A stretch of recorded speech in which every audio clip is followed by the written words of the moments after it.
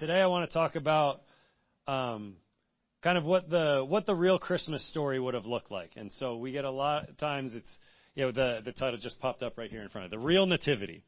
And so the real nativity. I know I was talking to my dad a little bit about this, and he loves collecting nativity scenes. He's brought 7 or 8 of them around the house.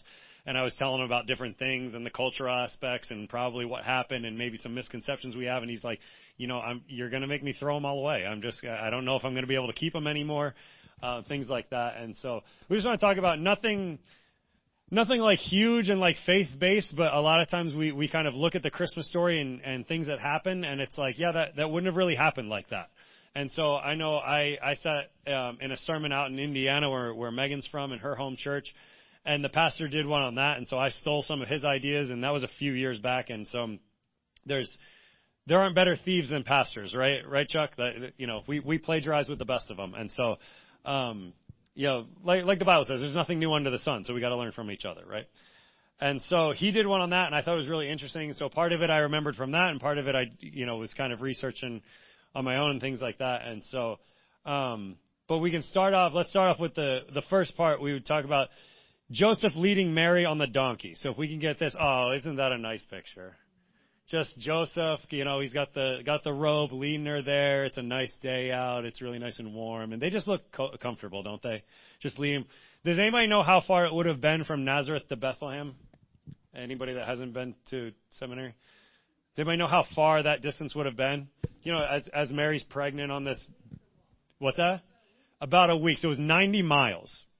It's about 90 miles. Any of you women here, when you were pregnant, ever had the desire to walk 90 miles? No? Okay, I didn't think so. I've never been pregnant before, but, it doesn't seem like that would be enjoyable. Also, the other thing that's probably not accurate in this picture would be the donkey. And so she wouldn't have been as uncomfortable as that would have been riding that donkey. What's probably more accurate is that she would have been walking. And so Mary and Joseph did not come from money. Now, donkeys were used among all socioeconomic levels. So it is possible. Now, I want to be clear about this too. Some of these ideas we're saying, we're talking about probably. Okay, there's no way to know what exactly happened and things like that. But we're looking at what was normal in that culture then, what was normal for people that were poor on the socioeconomic scale, and just the customs of that day. Okay, so some of the things we know for sure wouldn't have happened, and some of the things it's like, look, could this have happened? Maybe. Would this have happened? Almost definitely not. Also because walking 90 miles there, the roads, the highways, as they would have called it then, would not have been policed in that time either. So there would have been a fear of bandits and robbers and things like that. So this would have been a very unsafe way to travel. And so I doubt Joseph was going to want to walk all this way in danger with a pregnant wife. That doesn't really set yourself up for success there. Also, during this time, they were going to Bethlehem because of the census, and that's where Joseph was from. And so there would have been a lot of people walking at this time. So the safest way to go would have been in groups. And when they traveled in groups, it was typically the men traveled in a group up front, and then the women a little bit further back, because the men would have been a safer way, because they would have been able to see if there was any danger and things like that. And typically, if you're going to be a robber or bandit, that's why when we take kids places, have a buddy system, always travel in groups. Why? Because you're not going to probably try to rob an entire group of men. You'd probably get your butt kicked, and then you'd be sent off like a dog with his tail between his legs. And so they would have done that. And then also what would have been very difficult for Mary at this time too is that because she was married or she was not married, because Joseph at that time a lot of verses say they were betrothed, which a lot of people take to mean they were engaged, but he took her as his wife. But what it was in that time was that when you were betrothed, it was that you were married, and so Joseph would have been responsible for her as a providing husband, but they would not have been living together, which is why the Bible is very clear that they did not consummate their marriage until after Jesus was born. So Mary was a virgin completely up until after Jesus was born, and during the healing time thereafter. And so when the Bible says that the angel said to take her as your wife, that they would have been betrothed, so living separate but still responsible in that day, because we know like it was like men and then women and then it was like pregnant women that didn't have husbands, like way down the list. And so that would have been a very shameful thing, that she would have because everybody would have known, like, okay, maybe they were together, but they weren't really together because they were married but not together, and so that would have created a lot of tension and friction. So it's very even possible that there was a group of women, and then Mary would have been even a little bit further back because she would have been outcast by them. And so we can go kind of to the next picture also of what we look at as like the stable. Like, oh, isn't this great? We have this stable and everybody's comfortable, and there's the star that's actually always touching the stable. That is the lowest lying star I've ever seen in my life. That always seems to be, right, like this, there's the star always touching the stable. So I don't know how that works, but I'm pretty sure if you know anything about stars, that would have set the stable on fire. But maybe it's just off in the distance right behind it, right? I get it. But anyway, but there probably was no stable. That wouldn't have been where people would have stayed when they were going. So every kid's pageant too, right? They say, oh, there was no room for them at the inn, and there's always the innkeeper that says, there's no room, go away, right? We always see the grumpy innkeeper because his inn is full and all the things. The Bible has no mention of an innkeeper, so that story, if there's an inn, there's probably an innkeeper, so that's fine. But also, if we look in Luke, in the Greek, now I know nothing about Greek, so any of you that actually study Greek, I'm going to butcher these words. I don't care. And so it says they stayed at the inn. But the inn in the word they used in Luke 2 is the kataluma, let's say. The kataluma, which translates inn, but it means the sleeping area of the house. So if we can go to the next picture of the house, this is what a typical house in that time would have looked like. So you typically had like one of these areas would have been for chores. One of them would have been kind of almost like a passageway because there was some storage space down there. This is where you would have kept your animals. And then upstairs you would have had like a sleeping spot and like a eating and cooking spot.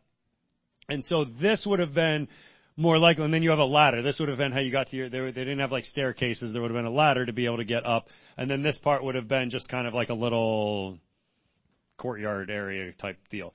And so this is what your manger scene should look like.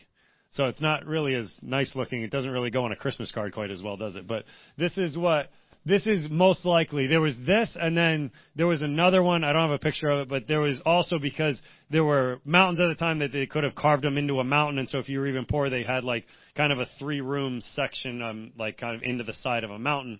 But when Joseph would have gone and he would have stayed with his family, in that time, and they said there was no more room at the inn. And the other word for inn was pandachion or something like that. So that word means, it translates to inn, but it's more like a hotel. But we know that Luke would have known the difference between those two words because he uses the first one, which means living space in a house, in this instance, and then later in Luke when he talks about the parable of the Good Samaritan, when he takes the Samaritan and he leaves them at the actual inn and tells the innkeeper to take care of him, because the inns also would have been on like the main highway area too, that you would have stayed there to rest as you then continued on your journey. So he uses the second word that actually means inn or like hotel in that parable of the Good Samaritan. So that's how we know, too, that he was talking about the living area of the house. So when they go and they say there was no room at the inn, now there's also two theories on that there was no room because either Joseph got there a little bit later than everybody else, and so there really was no room because maybe there were already 8 people sleeping up in this area here, and there really was physically no room, or because Mary was pregnant and not by her betrothed husband, that would have been shameful, and they would have said, we're not accepting you, but they might have found somebody that said, well, you can at least sleep with the goats. And so those are the two theories. Either one, we don't know. There's no way to know. But because it was such a shameful thing for her to have been pregnant at that time, they could have either rejected her down into the animals, or there was literally no place for her to be there, and so they would have sent her down. And this might have been the only place. You can kind of see the sheep here. So everybody would have had in that time, most people would have had a couple like sheep, goats that they would have used for like the wool and the milk and things like that. And so these walls were their support beams for their house, and then they kind of like half walls in between. And so they either said there were two different types of floors back then. So there was either a hole in the floor where they would have put the food for the animals that they would have eaten out of. And so Jesus was either laying in that, or they would cut it out of the top of you can't see it here a little bit, but here they would kind of cut it out into the top of that half wall, and they would dump the food there, and the animals would eat out of that. So Mary would have been laying on the ground there, giving birth next to the goats, and then Jesus would have either been wrapped in cloth and lying in the hole in the floor or in the hole in the half wall. But either way, that this is, if we go back to the other one, this is way more likely than something like this.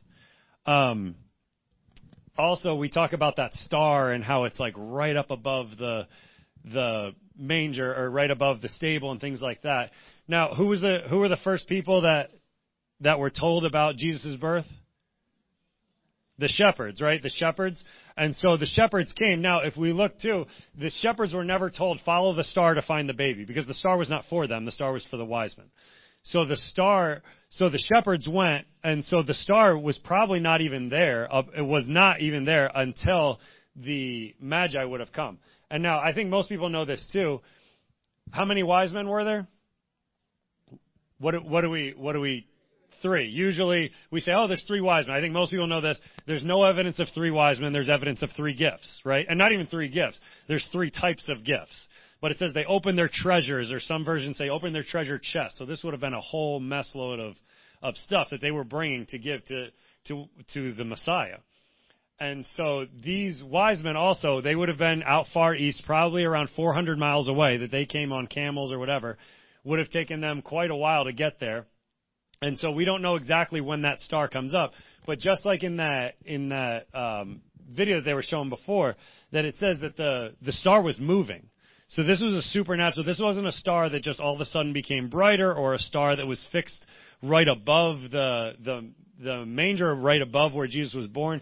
This would have been something that they followed, and they just kept on following as it stayed kind of like a carrot right out in front of them. And it talks about that in Luke 2, and in Luke 2, when it says it came to rest above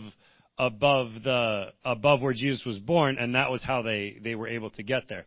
And so that would have been sometime later too. Like, some people think that there's a Catholic tradition. You guys know about King's Day, right? Well, King's Day is 12 days after, which is part of the reason we have 12 days of Christmas. That they said, oh, they got there 12 days after Jesus' birth, and that's when they, there's some believe that, and that's why we celebrate King's Day. And actually in the Dominican Republic, on Christmas, there's a lot of people that celebrate with family, and they'll do pig roasts and just a lot of food and family gatherings, things like that. But kids don't get any presents. They get presents on King's Day, because that's when the kings brought presents to Jesus, so that's when they give presents to their kids. So it's just a cultural thing. But King's Day comes 12 days after Christmas. But that also would not have been accurate, because in that time, so Jesus was born, and then Mary would have been deemed unclean for at least a week, and then on the 8th day is when Jesus would have been circumcised, and then Mary would have had to wait 33 more days, and after those 33 days is when Jesus was then presented to the temple, and he had the child dedication, and then also the sacrifice to finish finish cleansing, or whatever you want to call it, Mary, that she would not be unclean any longer. And so in that time, also, if a normal sacrifice would have been a young lamb, and then a poorer sacrifice, like if you could not afford a young lamb, you would give 2 pigeons or 2 turtle doves, which is also where that comes from. So they said that Mary and Joseph presented 2 turtle doves to be sacrificed to then cleanse Mary. Well, that would have been 41 days after Jesus' birth, if we go by the 8 days and then 33 days later, whatever. And they presented 2 turtle doves. Well, if the Magi would have come and presented all this gold and all this frankincense, all this myrrh, there is no way that Mary and Joseph, who were strong Jewish, with strong integrity and these types of people, that they wouldn't have used some of that to go buy a young lamb. So that tells us that if they were there at the temple presenting this sacrifice of 2 young birds, they did not have any of that money. So it would have had to have at least been after 41 days that they came, which also kind of lines up that it would have been around a 40 or so day trip if they were following this star and traveling at night. So it would, and then that mixed with it would have taken them, like they went an alternate route because Herod told them, oh, come back and tell me where he is so I can go worship him. Yeah, right. So I can go worship him as the Messiah. And then obviously they found an alternate route, which that would have taken about 6 or so months, 6 months to a year for Herod to realize, hey, I've been duped. And so we can say that it was somewhere probably between 40 days and 6 months that the Magi would have been there, because it was after Jesus was born, and then that still gives time. And then when Herod said, hey, kill all the kids 2 years and younger, that would have been kind of covering his bases. So Jesus probably wouldn't have been 2, because then, and I'm sure, knowing what we know about Herod, he wasn't out there checking birth certificates either. So there could have been 3-year-olds, there could have been 5-year-olds. What we know about Herod is he was ruthless. And so the 2 years and under decree, I'm sure, was just a ballpark of, oh, you look kind of young, let's kill him kind of thing. So, like we said, 2.5 years old weren't safe. 3-year-olds probably weren't safe in that time because of how ruthless Herod was about that stuff. But just also, I think the most important thing that we can take away from some of these not inconsistencies, and please don't leave from here, and then when your kids have a school and they have a Christmas pageant, don't be that guy in the back, that's not right, yelling at these kids. They can have an innkeeper, they can have whatever. None of these, I don't want to present this as like, oh, we've gotten the Bible completely wrong. These are inconsistencies and just the realities of what it was in that time and how it would have been a lot more difficult. I think it gives a lot of us a bigger appreciation for Mary, knowing that most likely at however many months pregnant, she walked 90 miles to be obedient and to give glory to God and to have Jesus. And the Magi too. The Magi had been studying under Daniel, not those specific Magi, because that would have been hundreds of years before, but that lineage of Magi, if you want to call it that, would have started under Daniel, and that's how they were studying the Old Testament prophecies in the Old Testament and knew what to look for, and knew how Chuck was sharing with me in Numbers, how it says there will be a star coming out of Israel. So they were looking, these were astrologers, they were looking for that star, and when it popped up, they went, hey, let's go. They were ready because they knew what the Bible said. They had studied their Bible, and so that when they saw this sign, they were ready. They were ready. And I think we can learn a lot from that too. That as we get closer and closer to the end times and we see different signs, we should be reading our Bibles going, hey, I'm ready. Here we go. And I think that's an important thing we can learn from them. And Joseph also. And just the shame that Mary and Joseph would have felt in all this. When in Matthew, when the angel Gabriel comes and says, hey, this is what's going to happen and you're going to have this baby. And she says, I'm not even married. He goes, hey, we got this taken care of. Don't you worry about it. This is going to be a miracle. This isn't on you. And she says, I'm the Lord's servant. Now, we can kind of graze over that and be like, oh, yeah, I'd be willing to do that for God or whatever. But we don't understand, in that time, if you were cheating on your husband or if you were pregnant outside of marriage, you could be killed for that. And so she was sitting there going, I am the Lord's servant until death. Because she realized it might cost me that. I don't know how I'm going to have a kid if I'm dead, or maybe they kill me after or whatever. But this would have brought shame to her. This would have brought shame to her family. This was going to bring shame to Joseph. This was going to bring shame to Jesus. And we know that there have been discovered of ancient Roman graffiti just calling Jesus a bastard. And so that label is not something that it's like, oh, we would have forgotten about that later. With as well known as Jesus was in that area, that would have followed him for the rest of his life. And so this is what Mary was thinking about when she said, I am the Lord's servant. She already knew what this was going to cost. She already knew what this was going to be like. And so all this stuff, these trials, this hardship, it wasn't a surprise. And the same with Joseph. And as it said, hey, he was going to quietly divorce her because you did not want to have a pregnant wife that wasn't pregnant from you. And everybody would have known because they were just betrothed. They weren't actually living together. And people would have known. And the people they were traveling with, like we said before, the people they were traveling with would have known. And Mary would have had to deal with several days and 90 miles worth of just them talking bad about her and just putting her down. And the whole time she's sitting there going, I'm carrying God's son and you're all being jerks. And just the hardship that would have cost. And I think as we come a lot of times to the end of the year and we kind of analyze this stuff and we look at Mary and we look at Joseph and we look at the Magi and we look at the shepherds. And I love that part of the shepherds too. The shepherds were the first ones to find out about it, and they were like the lowest of the low in that society.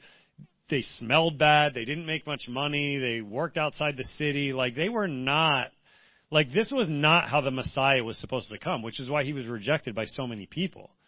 The Messiah was not supposed to be born from an unwed mother, in a poor family that couldn't even afford a lamb for the sacrifice. They had to give 2 birds. And then the first people to worship him are shepherds. Like this is not how he was supposed to come. Right? And we look at the sacrifices of them, and let's think about Jesus himself. Jesus himself is just up there chilling in heaven, and then he's born into the most humble circumstances. Why? Because we're a bunch of screw-ups. That's the only reason. He came because he loves us so much, and he knows that we're, as the Bible says, dogs returning to their vomit. If that doesn't make you look good, I don't know what does. Right? That's how we're described. We're described as dogs returning to our vomit. That's how, how many of us have gone, raise your hand if you've ever done the same sin over and over, even though you know you're being an idiot. Oh, just me? Oh, there we go. Okay, now we got some.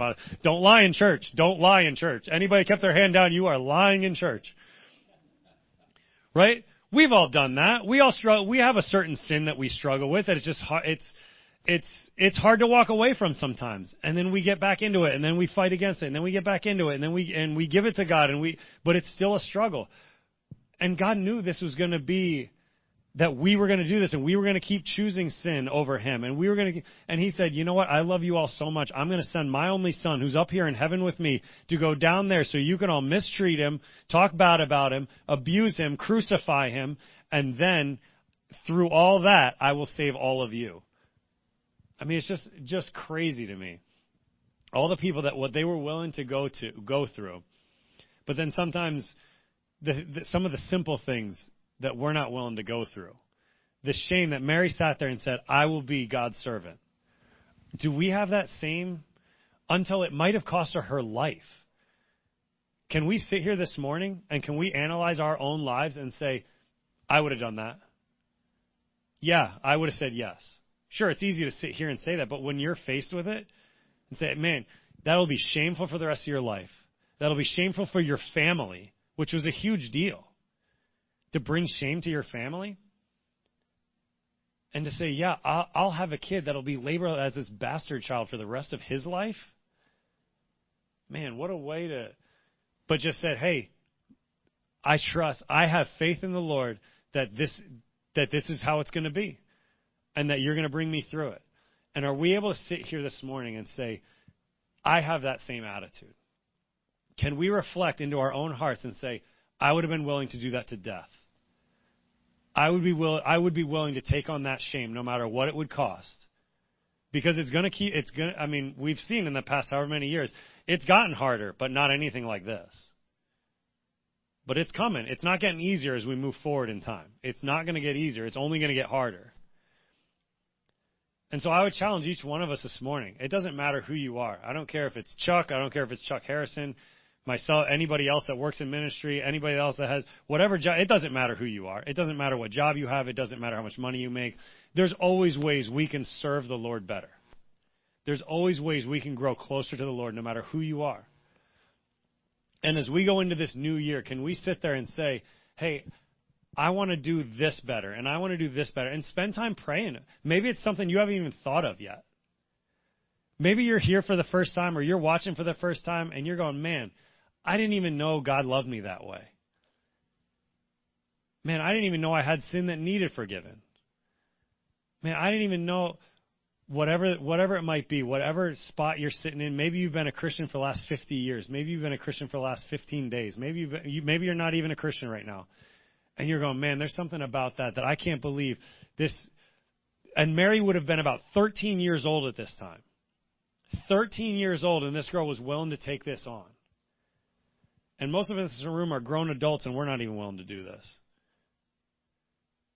I read a Babylon Bee article that was kind of funny about a guy that, obviously you guys know Babylon Bee is a satire thing. It's not real. It's a joke. But but it has a lot of truth to it a lot of times.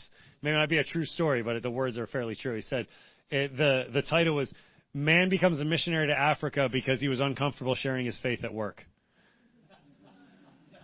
And we laugh, but how true has that become sometimes? That it's like, oh, I don't want to talk to this person because I don't think they're interested, and it might make things uncomfortable, and I don't want to lose them as a friend, or I don't want to. We're not willing to get bold in our own communities, in our own lives. We're not willing to be bold for Christ, but we're going to read these stories about what Christ did for us at Christmas. At Christmas. What a 13-year-old girl was willing to risk her life and shame for the rest of her life and the rest of Jesus at 13 years old. But we won't be bold for Christ so often in our own lives. It's got to change. And guys, the thing is, like, the darker our world gets, the easier it is to shine Christ's light in it. Like, we can look at all this and say, man, the world is just plummeting as far as morality and going against the Bible, and that's true. But that just means what we have should be shining even brighter. The darker a room is, the brighter a small light shines. So I challenge everybody in this room. Maybe you haven't accepted Christ, and you can do that today. And just say, Lord, I'm a sinner. I need you. Because there's not an official prayer that makes you saved. It's not if you pray it the right way. Romans 10:9 is very clear. It says, if you confess with your mouth that Jesus is Lord, and you believe in your heart that God raised him from the dead, you will be saved. Yeah, that's it. There's not a special recital. There's not a special, like, everybody's always like, well, I prayed the prayer when I was whatever. Okay, well, what do you believe right now? Because the prayer doesn't really mean a whole lot if you're not going to follow it the rest of your life thereafter. Because Romans 10:9 is not talking about a one-time decision. Romans 10:9, if you believe in your heart, if you confess with your mouth and believe in your heart, yeah, that should be a daily thing, an hourly thing, a constant. That's not a once-in-your-life thing. You should always be confessing your sins. You should always be believing in your heart. Yeah. And so that's my challenge for everybody in here, including myself. Anybody watching, it doesn't matter who you are. Can we spend time in prayer? Say, Lord, how can I grow closer to you? How can I be more bold for you? How can I follow the example that this 13-year-old girl and this newborn baby, this example that they showed us, how can I be more like them? So let's pray. Lord, I just thank you for this morning. I thank you for the Christmas story, Lord. I just thank you for just your word, Lord, that we know that your word is living, that your word will hold true through time, that as society change and belief change and everything else, Lord, that we know that your word is constant and your word will always hold up. And we just know that it's the absolute truth. And we just pray that we can follow it like we know it's the absolute truth, and that we will just be bold for you in times that it is difficult to be bold for you, Lord. We just pray for each one of us in here that, especially during this season, Lord, that you can just show us how we can grow closer to you and just be able to spread your word more. And we just thank you for the Christmas story. We thank you for your sacrifice. We thank you for your willingness to come out of heaven. Just to come out of heaven into this world, even at the highest level, would have been a huge sacrifice. Even if you would have come out of heaven to be the richest man in the world, that would have been a huge sacrifice. But you came and you humbled yourself, and you were poor, and you went in a poor family in a shameful position, Lord, and we just can't imagine that level of sacrifice that you did for us.